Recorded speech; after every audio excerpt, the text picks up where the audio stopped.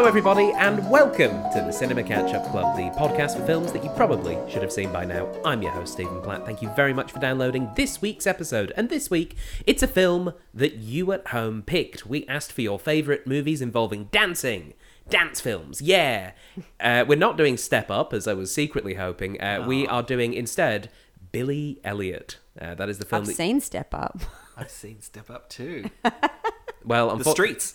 Back to the streets. Well, unfortunately, it's not Step Up. It is Billy Elliot. Although, actually, I'm going to say fortunately, because I remember really enjoying this film when I watched it as a young man. But, as always, we have someone who has seen the film and someone who has not. Our guest who has not seen the film, it's Tegan Mulvaney. Hi. Tegan, you've not seen Billy Elliot? No, I know. It just slipped off my radar when it came out. Very excited to see it. Probably going to ugly cry, I think. Oh, yeah? Yeah, I'm in an ugly cry mood. So get ready. What's the difference between regular crying and ugly crying for you? Like, what ticks it over into the ugly cry? It's not a lot, actually. I'm a snot crier. You know, tears come, but a lot of snot. So I should have forewarned you, Rob, for tissues. Otherwise, I'll have to use a couch cushion. I'll get some available. Yep. Thank you. I cry in Qantas ads, so it's not going to take a lot. But yeah, I'm very excited to cry in front of people I know and love and trust. Oh, lovely. So what do you know about Billy Elliot? Ballet. Yep. Boy. Yep. England. Boys don't dance in it like that. Are you sure you haven't seen this film? They made a musical out of it. I mean, it's part of our pop culture now, isn't it? It's one of those films that is referenced a lot. So, I have seen this, you know, when you watch like top 10 dance scenes in movies and stuff, that scene of him dancing through the town, I've seen that, and I remember being blown away by that. So, I'm very excited to now know the context behind that scene. Excellent. Well, joining us is someone who has seen the film. It is the provider of tissues, Robert Woods. Hello. Robert, how are you doing, Robert? Oh, yeah, I'm about a 7. Excellent. Thank you very much. Billy Elliot. Yes, Billy Elliot. In a vague, non-spoilery sort of way, what's it about? What can we expect? It's about little Jamie Bell. It specifically, is he playing himself or is he playing Billy Elliot? He's playing Billy Elliot. Ah, it's okay then. No, honestly. I was going to say, but the film's... Is that his character now? Because the film's called Billy Elliot. Like, yeah. I was like, everything I would say about the film is what Tegan has already said. Right. Like, Sweet. it's that straightforward. As far as I recall, it has been 2 decades since I watched the film. Yeah, so it will be great to be refreshed on it. But from what I recall about it, it was everything that Tegan said has seeped into pop culture consciousness. So, yeah. I mean, it's been a long time since I watched this film because I think I watched it when it first came onto television a couple of years after it had been in cinemas. It was definitely before I moved to Australia, so pre-2003.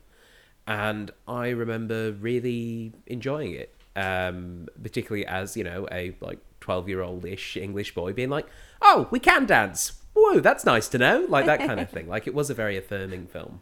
Right. Coal mining or dancing. Yeah. There's your 2 options now. I mean, I can confirm, being from the north, they are the only 2 options. So that's why we moved. Yeah.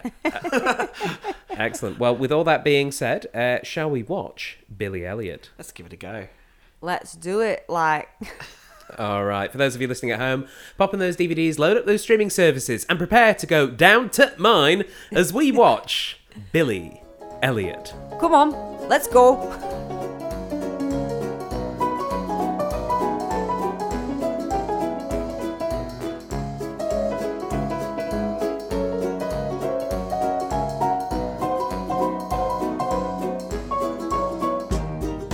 Welcome back, everybody. We've just finished watching Billy Elliot. By we, I of course mean Robert Woods. Hello. And Tegan Mulvaney. Hello. Tegan? Yeah. That was your first time watching Billy Elliot. Yeah. What did you think? I cried heaps. I didn't ugly cry, though. That was the thing I had down here. Ugly crying, yes? No, but So- crying. Yeah, yes. what sort of crying was it? Constant.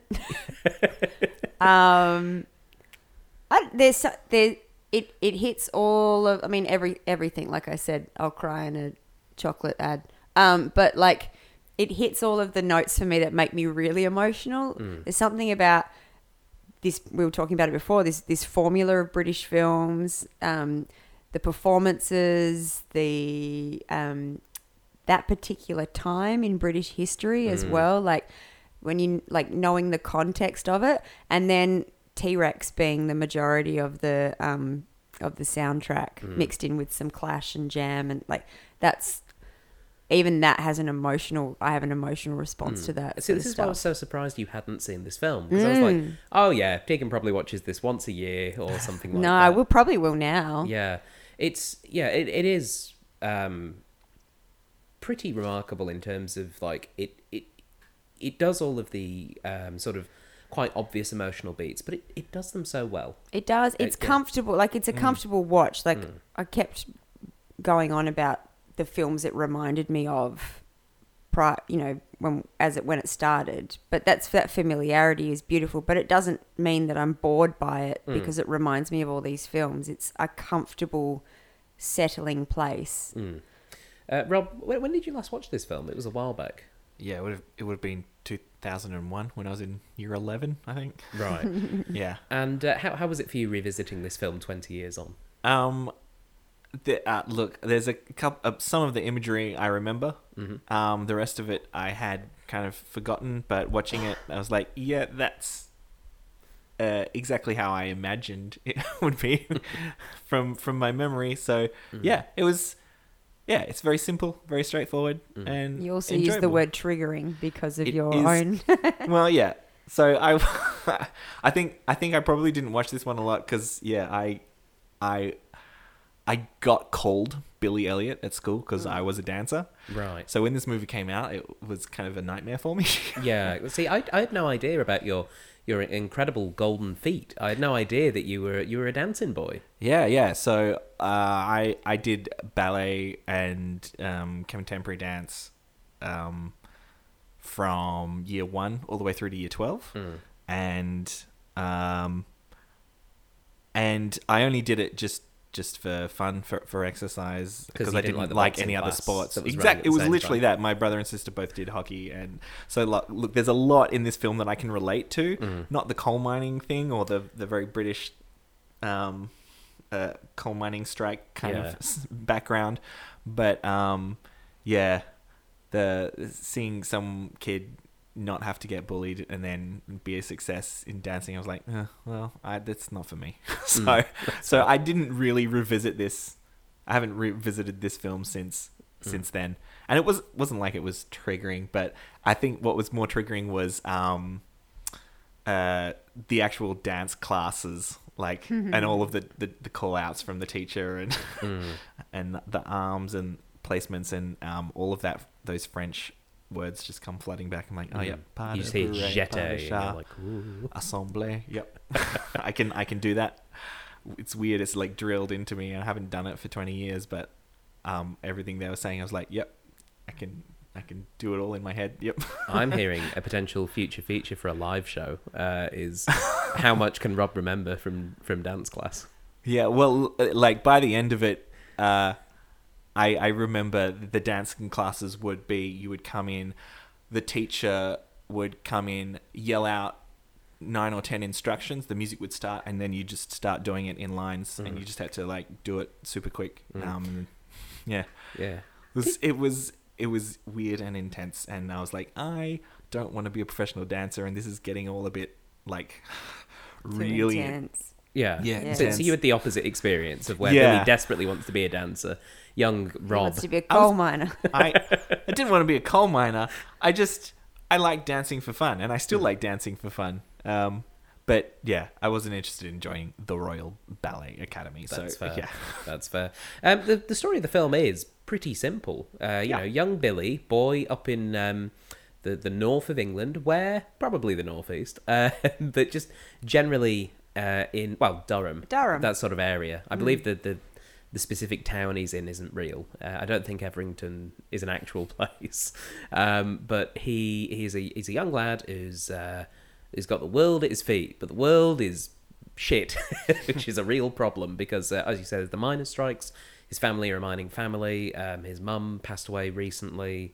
So he's just having a really horrid time, and then he develops an interest in dancing when he's having a crap time at boxing, and he sees the dancing class, and he's like, oh, I fancy a bit of that, and starts dancing, and then identity issues ensue for basically everyone in the town, everyone in the film, and it's really good. I really enjoyed it. I wasn't prepared for how much I actually enjoyed coming back to this film, because it's been a similar length of time. It's been 18 years since I last watched it. And I really enjoyed it. And it might just be partly I have a slight nostalgia from having grown up in the North like that, and not living in a situation like Billy's family was. But certainly a lot of things about like that community were very reminiscent of the communities that I grew up in before emigrating here. So that was nice. It was nice to watch that and go, I don't live there. That's a good thing to an extent, because it's pretty grim. It is pretty grim. And the thing that kept surprising me is how whenever there was a moment of triumph, that grimness was straight back in there. Yeah. I think it's most well exemplified by the climax of the film, when they find out he's been accepted and his dad runs into the hall saying, he got in! He got in! And everyone's like, strike's over, we're going back. And it's like, it means nothing to them. Even when they get him on the bus and then they go down the mine. Yeah. And then Julie Walters is back in the gym, just thankless with the... It was a really nice way of just, I guess, not undermining how horrible that time was for people. Obviously, it's an uplifting film, but it was a nice way of balancing it being uplifting, but also going, we remember. Does that make sense? Absolutely. The people that got us here. The ones that got away. Yeah, because there's a danger with a film like this where it's like using it as a catalyst for a really feel-good story. And obviously you don't want a film like this is meant to be a commercial film, and they don't want it to be too bleak. But it was just this nice unspoken way of going, we still get it. Yeah. We still understand that this was not great. Yeah, just because Billy got out doesn't mean that everyone got out. It's not like he came back to town 5 years later dancing and throwing gold in the street. It was interesting that Michael got out as well, though. I found that really interesting at the end, because I was terrified for that kid. Normally in these kinds of films, you have the one that doesn't succeed as a warning. Yes. And this film feels like it's going to have that. It doesn't quite, though. No, it was a really interesting choice at the end. Maybe it was Debbie. Maybe Debbie's the kid that didn't get out. Yeah. Too busy trying to show her fanny poor to Debbie. other people.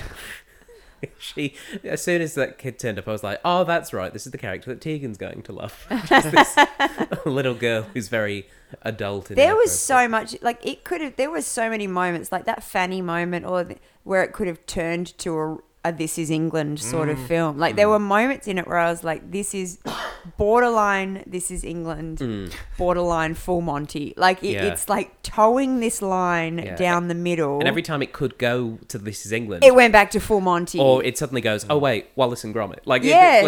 It was really... I think that's why I was crying so much, because I was always on this emotional level of like, oh, this time, this place. Sorry about all the That's okay. But then also I cry at the happy bits too. So I'm exhausted now from how many tears I've cried. Yeah, it is a very sort of emotionally draining film in a good way. In a good way. Because those happy moments and those sad moments work so well together, and because ultimately, spoilers, Billy succeeds, and the denouement of the whole film is we see Billy as an adult dancing in Swan Lake for the Royal Theatre Society, and his dad's there, and his dad gets it, and that's it. It makes all of that hardship just seem absolutely worth it. And the catalysts are believable too. Yes, there is a massive swing from one way to the other for him being anti-ballet than him being pro-ballet. But that scene where he's smashing up the piano to make the fire and then he can't stop crying made it so believable for me that he would change his mind. Yeah. Because and even the brother as well, when they say, you're right, Mum would have let you do this. I think like that's the piano was brutal. Yeah, the piano is the one thing that I remembered about this film is because I watched it so young. Whenever someone says Billy Elliot, I'm like, oh yeah, the film where they sadly destroy a piano. That's that, and it's such a small part of this film, but it had a but it massive means impact on so me. much. It also Yeah. reminded me of the Young Ones where they Of course it did. where they smash up the Rick's record player. I was like, I wonder if this is in homage to like the Young Ones and these things. There was a literal scene where he was putting some of the piano and it looked like the balustrades from the staircase. I was like, it just made me giggle. Yeah. They were both from 1984. I think maybe that must have Possibly. been it. Yeah, it was. It is a very uplifting film, and I think that one of the things this film does really well from my viewpoint is that because those turns are believable. I think the reason those changes are believable are because the performances and the way that those characters are written really blend together really well. I mean, the father, Jackie, He's is so good. just wonderful. You see his pain, just constant pain. Yeah, and it just sort of makes you go, I've known people like that. Yeah. Like, you've known people that have... Yeah. Like, the situation Jackie's in is awful. You know, he's recently widowed. He's got 2 kids, one who's working in this dying industry with him, and the other one who they've got no idea what to do with him. And the guilt of feeling like he's dragged his older son into this career with him. And the guilt of not being able to give Billy what he wants. Yeah. And then you've also got Grandma there with the dementia as well. Yeah. Which, like, he's clearly frustrated at her, but at the same time... But like, she's also a connection to his wife. Yeah. Like, there's so many things. He's amazing. Yeah. And I just think that Gary Lewis just does a fantastic job in that role. Yeah. When he punches the older son and and then he's inconsolable. It's just brilliant. I think working title, because this was such an early success for them, and they've really made a name of making these feel-good, family-friendly dramedies that walk that line between the drama, like engaging drama, but never pushing it too far, and always having a kind of a heartwarming feel to it. Like their catalogue of films that play to that formula is numerous. And I also, what really upsets me about this film, thinking about it from a 2021 perspective, this is 2 decades later, is that this film was a pretty big phenomenon that spawned a lot of things after it. And this kind of film isn't really viable in today's market. This would be grittier today. I think they would. I think a film like this would, like, it wouldn't get a cinema release. No. Studios wouldn't make it, and it would be lost on streaming somewhere. Yeah. And if it had good word of mouth, it would get a decent following. Yeah. But I don't think it would be able to have the same kind of impact today if it was released as it did when it came out. And these kind of mid-level budget films, the feel-good dramas, the romantic comedies, the mid-budget action films, like, they've just kind of dried up and gone, and that's so true. It's very upsetting. But why? Like, why do we think that's happened? Because the bigger studios need to make profits, and so they spend more money on bigger blockbusters. And even if 3 of them fail, if one of them succeeds, it pays for the rest of them. Right. So they just make that, and then that's all that the cinemas are going to play. And then the streaming services are the ones funding and acquiring those mid-levels, aren't they, at the moment? But getting eyes on them, because there's so much competition now, is quite hard. So the breakthrough ones, they have to do so well to get that zeitgeist moment for them to kind of break through. And there are certainly films that do that, and that's where they live now. It's just a pity that you can't go to the cinemas to see them anymore. I think. Yeah. Yeah.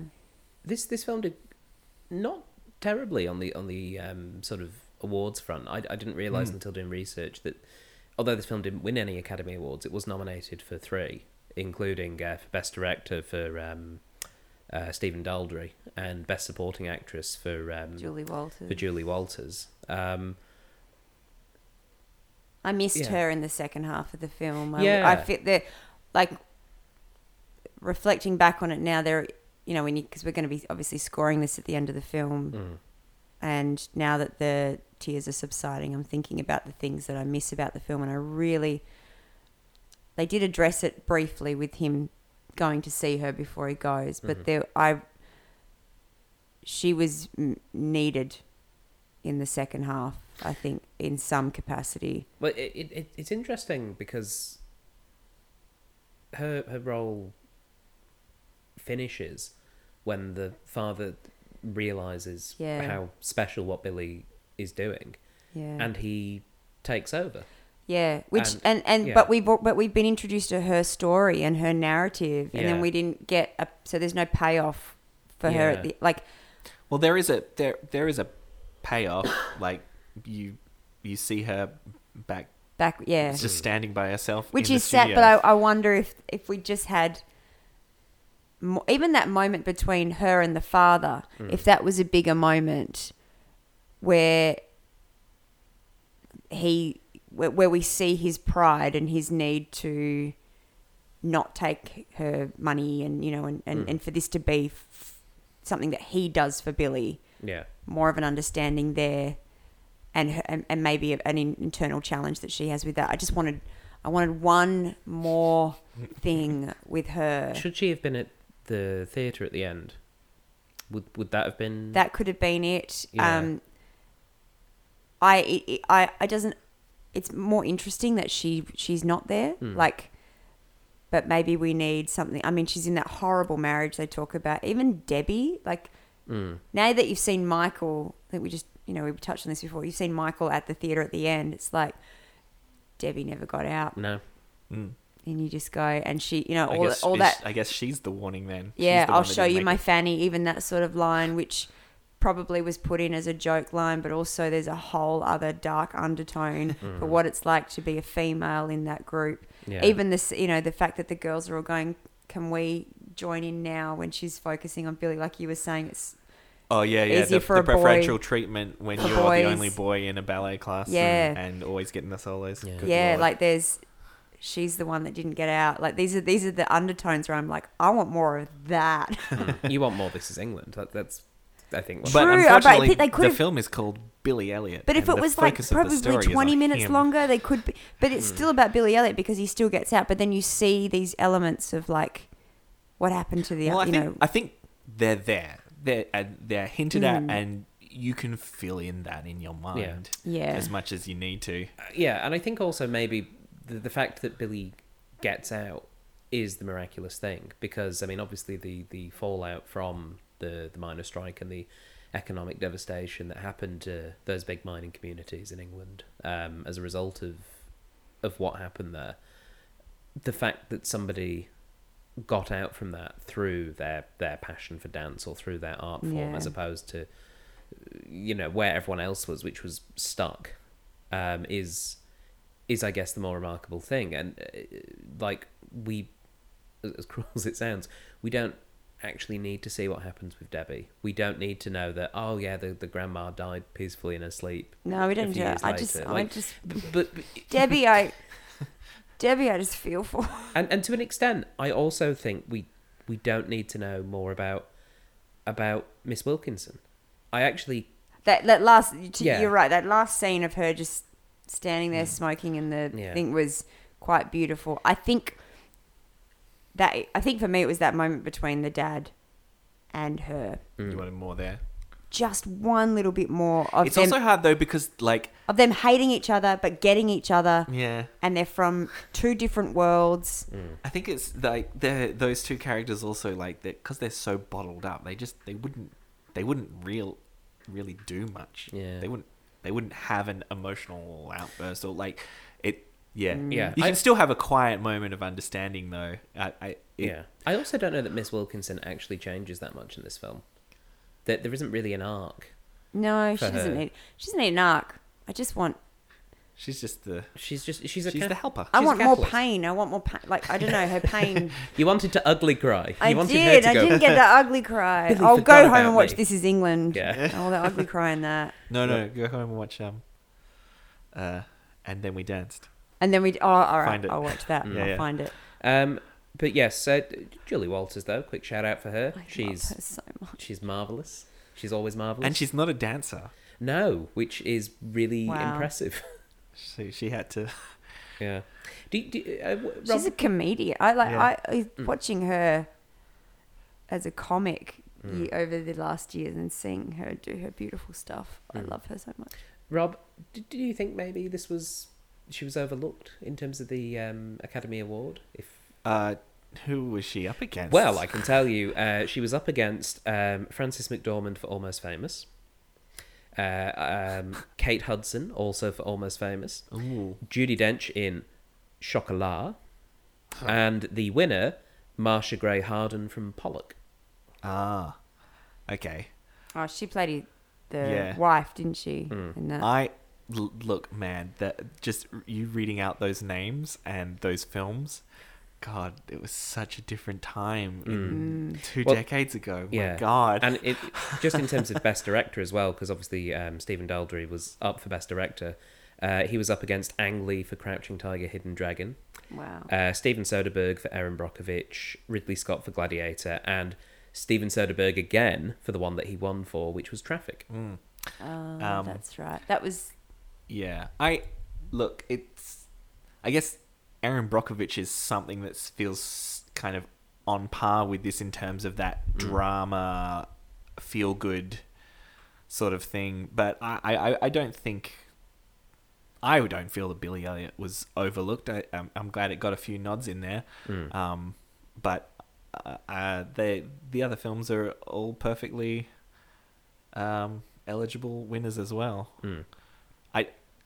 This film doesn't. It's weird because I can't help but think about this in the context of all of the other films that have come after it that are in the same vein as it, and watching this again, what struck me was how simple and straightforward it was, and how it was almost bare bones, those emotional beats that you need. And films that I've seen afterwards have maybe been a little bit more elegant in how they do it, or they've had a bit more substance in terms of the context of things going on and side characters, or they've been more fleshed out. And so this just felt quite light to me, or sparse in a way. But then again, it's come before all this, the films that I'm thinking about. So there's no way it's not such a massive influence on the kinds of films that came after it. It's funny because I watch it thinking about the films that came before it. Like I think like Little Voice is the film that I first thought of when I saw this, which was 96. When is this? This is 2000. 2000. So there's and then the Full Monty, which was 97, 97, 98. And so like they could almost fall into a trilogy, those films, in a way. So it's interesting that maybe this was the first. Well, I mean, Full Monty was big Full as Monty well. broke out. That was huge too. So, but it's that the British formula, but this one kind of took it and ran with it, and the other films went, that's the formula we This one like. took it and danced with it down the street to some T-Rex. Second positioned it into stardom. Yeah. Rob, the use of music in this film, because we've established Tegan loves some T-Rex. But what did you think of the way that the soundtrack was used in this film? About a 7. I thought it it's certainly, look, it establishes time and place really well. Yeah. But T-Rex is 70s glam, like primarily using that and then saying that it's the brothers' favourite music as well. Yeah. That was awesome, kind of this another layering of character where this brother who's worried that his little brother is a poofter, for want of a better word, but and he's listening to iconic gender bending glam in T-Rex. I was like, that was really cool, those little bits and pieces. I did quite enjoy that little montage sequence where we saw all of the family dancing, or in the dad's case, not really dancing, just sort of generally cleaning himself. But the rest of them, how they interacted with music and how they did that through dance. And we saw Grandma like doing the ballet bar stuff with the fireplace and things like that. That was a really lovely sequence. And I also really loved that it ended when Billy got home, and as soon as he shut the kitchen door, music just cuts out. I was like, They do that a couple of times with the music becoming didactic from non-didactic with the headphones and with the what he's dancing to. I will say, I think that the end of the very end of the film sequence felt a little truncated and clunky to me. Yeah. And I thought, oh, you didn't milk this for all the emotion that was there for it. You kind of left us with blue balls. Yeah. Because and then the actual music editing between that was terrible. the Barney the Matthew Bourne Swan Lake to young Billy Elliot, and then into the credits, and they're all different tracks. What was that credit song? was it that was a little it sounded like I Believe I Can Fly from Space Jam, like it was reminding me of that horrific stuff. But that's I guess if the audience are there by then, you can get away with that. Yeah. I just thought, like, oh man, not seeing. But if they can't show Swan Lake, they can show the like. It would be beautiful to watch. To just sit for 2 minutes with the audience responding to how he's just a little performing. panning shot across like Tony and Jackie and Michael as they're all just and then just a waft of cigarette maybe up the back. There she swings up to the back and there's Julie Walters. No. It's what's her name? It's the daughter. Oh, Debbie. It's Debbie. With the lollipop in her mouth. Yeah. Still. Yeah. No, fanny out. At the Royal Ballet. No, look, it's fine that it ends right where he's a star. He's just about to become a star. Yeah. But yeah, just technically, I thought that was a little bit clunky, but that's fine. Yeah, and I mean, ultimately, it's all just very well put together. Like, I thought all the way it interspersed Billy's turmoil with the very external turmoil of the miners' strike and those police in riot gear chasing people and down. how normal that was when she's doing that stick across the wall and then it turns into the riot police. That's gorgeous. And the fact that we see the riot police, who are largely in film, whenever you see police acting in that way, are dehumanized.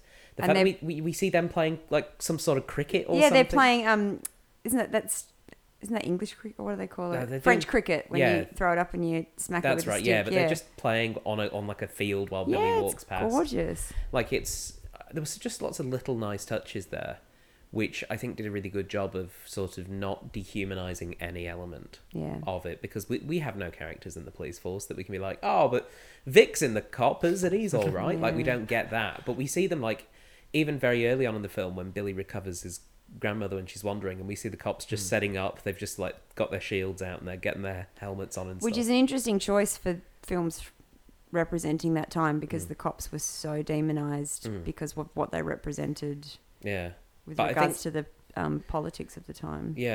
But I think that was quite important for the film to do that. Not to say, oh, these coppers are all right, or oh, it's all fine. But just having those little moments to be like, oh, they're not robots. They're not unhuman. And again, I think the transition we see with Jackie from when he's in the picket line with his son and he's shouting scab, scab, scab at the bus. And then when he's on that bus, it's heartbreaking. And again, I'm like, it's some good picking up the slack parenting right there, where he like makes that decision to like, well, Billy needs £2,000 to go to London and do the thing. I'm going to cross that picket line. Yeah. Do you think this story works without that context? If it's not nostalgic, or if it's not, doesn't have that underlying hardship behind it? I think what it does that works quite well is the miners' strike allows the film to use a lot of shorthand. It allows the film to go, we don't need to be told that the father's betraying these values that he believes in, because from like a cultural perspective of knowing what the miners' strike is, I think the film sets it up very well, where it's like, here's the strike, here's the side they're on. Oh, for him to actually support his son, he's got to like go against a big part of what he believes in. Just sets stakes well. Yeah. It also sets it, like, I think it's in combination with being a widower and being, having a relationship with his oldest son that's falling apart, and then having all the combination of it, because the miners' strike, he's not seen as stoic one way or the other. It's seen as, it's where it's set during that strike, I think, is really important too, where they're fighting for nothing at this point because the unions are about to cave. So it's a matter of principle. I think that just adds another bit of depth to his character. And then obviously, like, the more pressure you can put on them, the more the turn means something significant. Yeah. I'm just thinking about if it, like, why wasn't it set in 2000? It's a very specific choice to put it, and I know that's because the writer grew up in that time, and it's partially autobiographical, but also there's also something about these stories where you something about stories set in a past that makes it feel nostalgic, and also makes you maybe forgive the hardships of the time, and like, well, we're so much better now, like that wouldn't happen now, Billy Elliot would be fine. Like, it makes you feel comfortable when you get out of the cinema to think that, even though it might not necessarily be the case. But there's something about maybe it would be a different setting.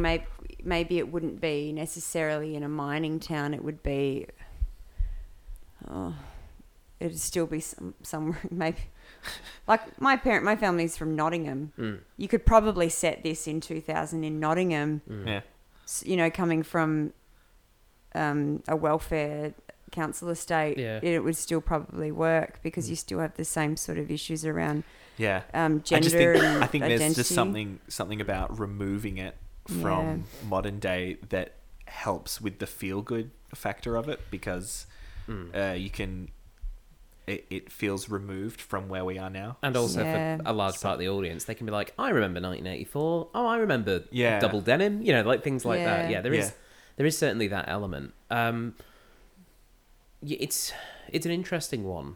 And I think it's also interesting you bring up the point of, something like that wouldn't happen nowadays. Like the whole idea of a boy dancing.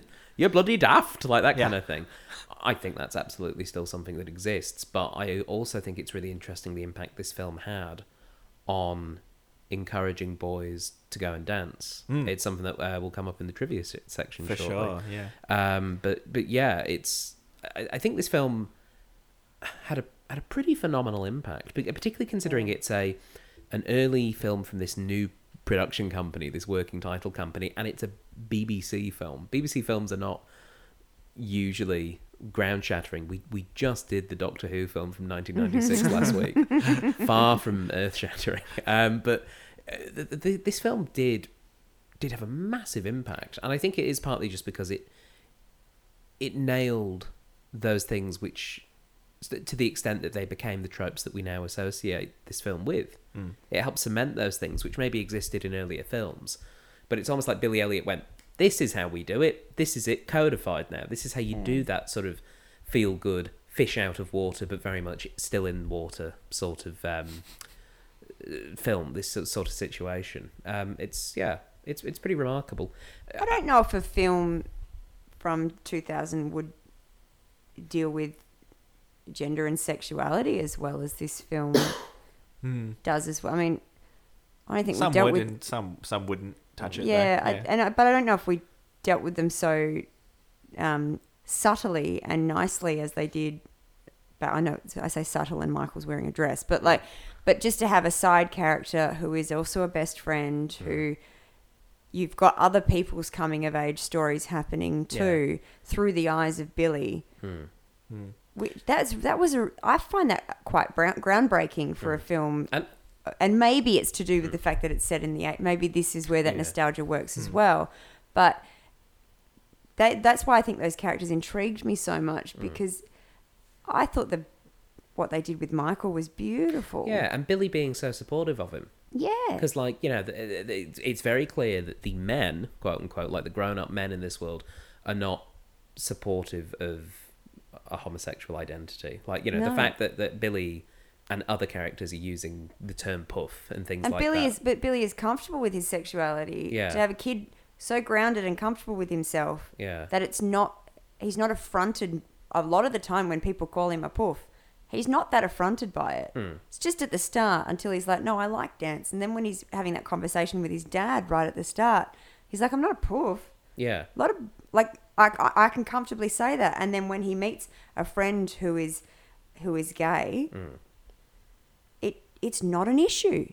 Yeah. It's a surprise. And then it's like... And I really like the fact that in his goodbye, he gave him a kiss on the cheek. I know, where it was like gorgeous. It was like I'm supportive of you. And you're still my friend. Yep. And they've kept in touch. I think I guess that's what they're alluding to at the end with Michael being at the show, is that they've kept in touch and they've been a huge part of each other's life. I find that really.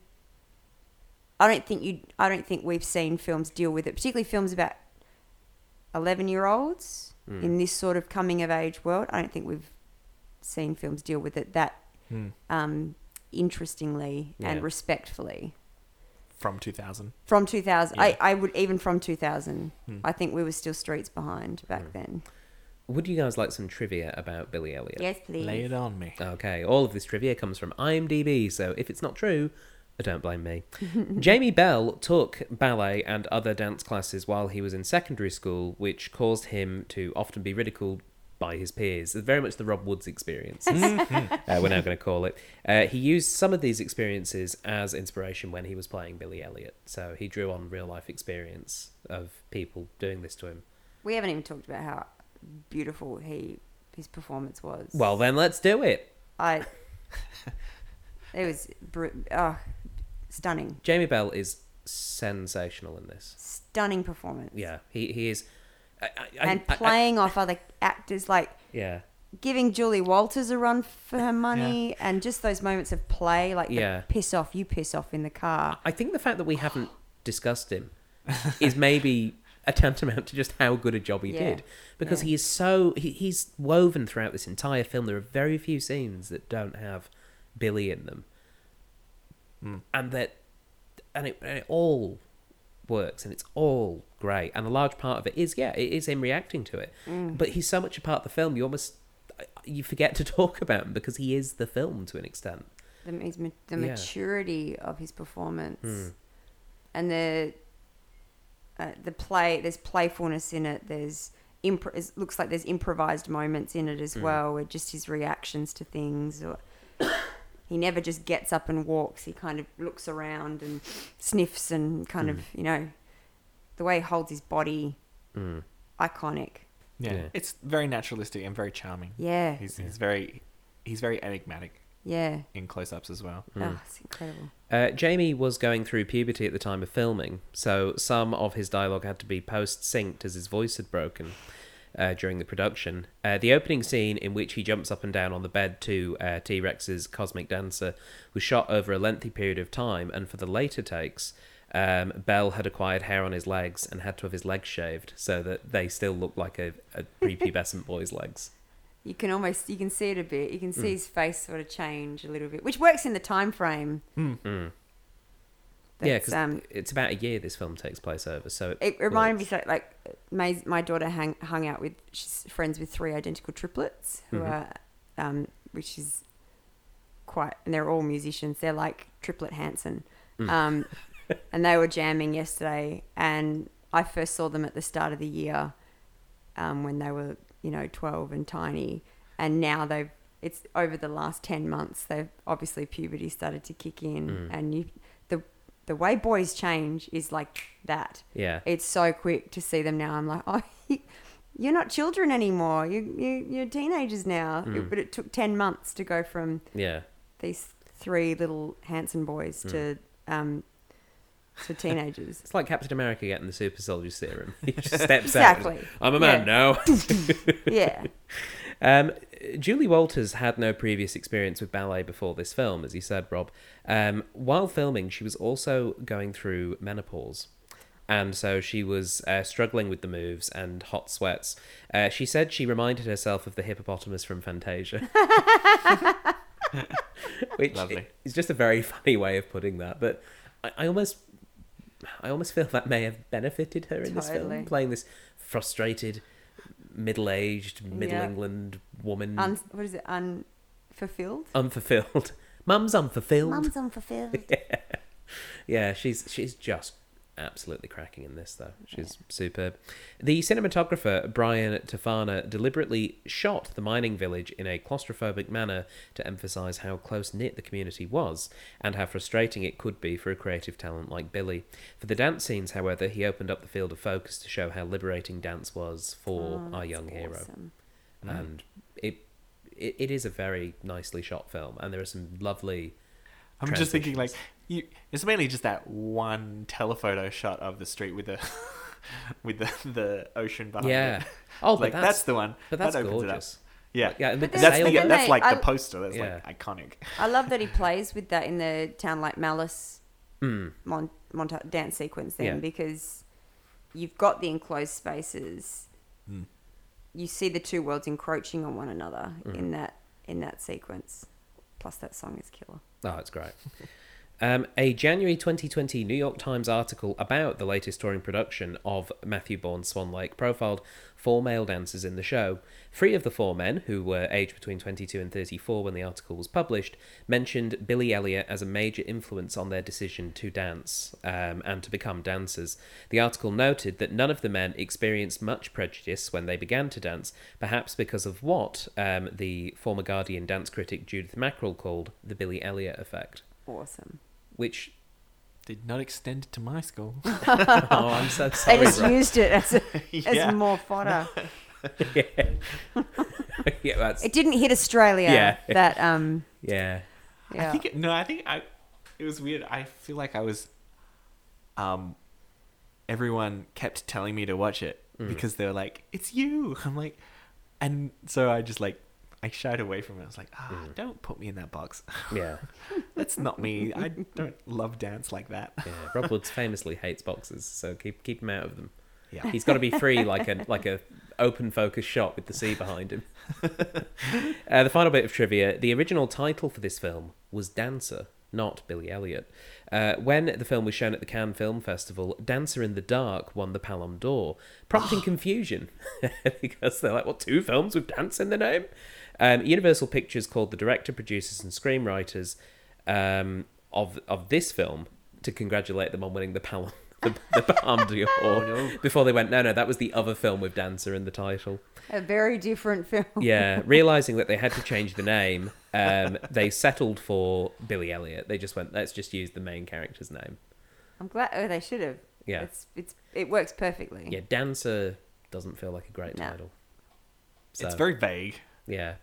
Also, but like having someone's name as a title is also a dangerous thing. But it's more specific than dancer. Yeah. Cole Dancer. Cold Dancer. All that remains is for us to score the film. And Tegan, it was your first time watching Billy Elliot, so you get to go first. What would you give Billy Elliot out of 10? I will give Billy Elliot 8.5 banger gongs out of 10. It was really beautiful.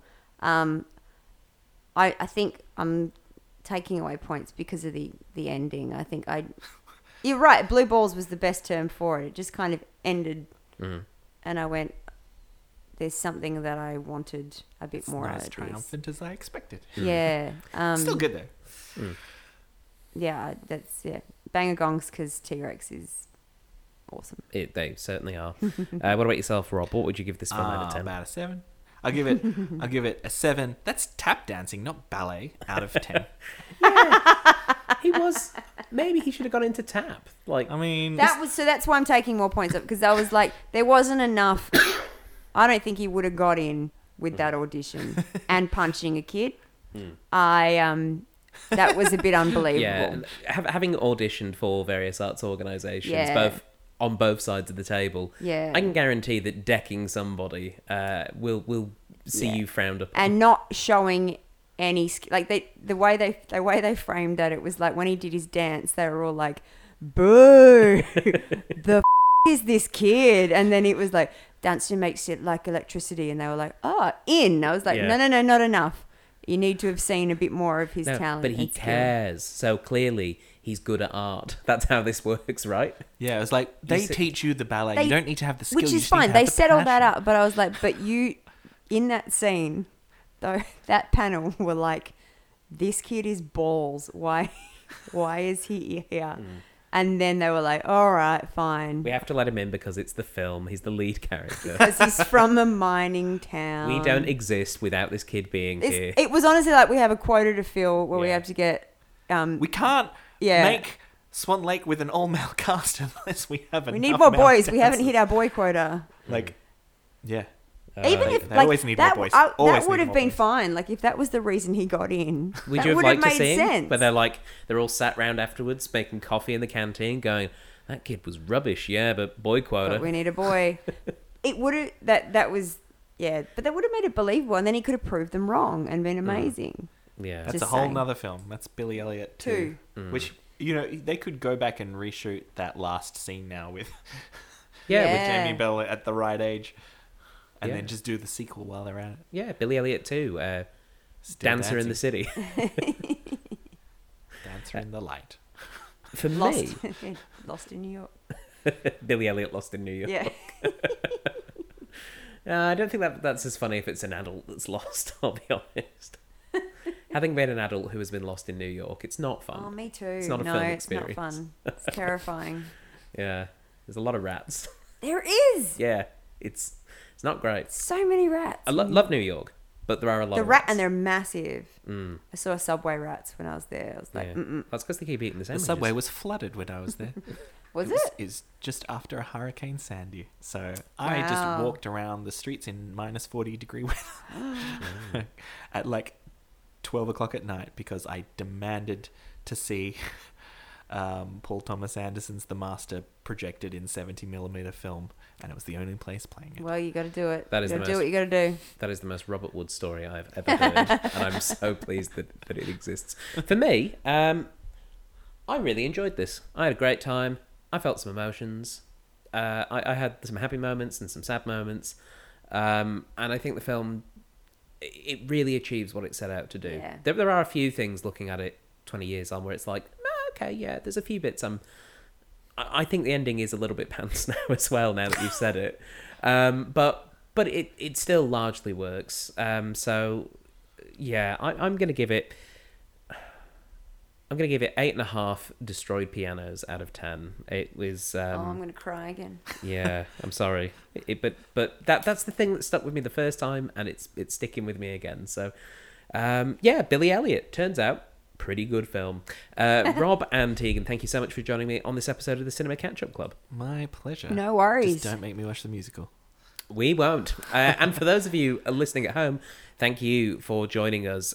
We have got a couple more audience choice films coming up. Which ones? Well, there's our monster movie, which is coming up in a couple of weeks. We asked you to vote for a monster movie. There'll be another poll in November, which I haven't revealed what it is yet. So if you want to find out what that poll will be, go to facebook.com and search for the Cinema Catch-Up Club, and you'll get news there. And then, of course, they get to pick a Christmas film, because that's how this goes. It was Critters 4. That's what it was. Yay! We are also available on Patreon. You can become an official member of the Patreon by going to patreon.com/CCUC podcast, and you can get extra bonus goodies there. And, of course, subscribe, please, and thank you. Find us on iTunes, SoundCloud, Spotify, and you'll get a new episode each and every week. But that's all. Ooh. But that's all for this week. So until next time, goodbye. Bye. Ta-ra!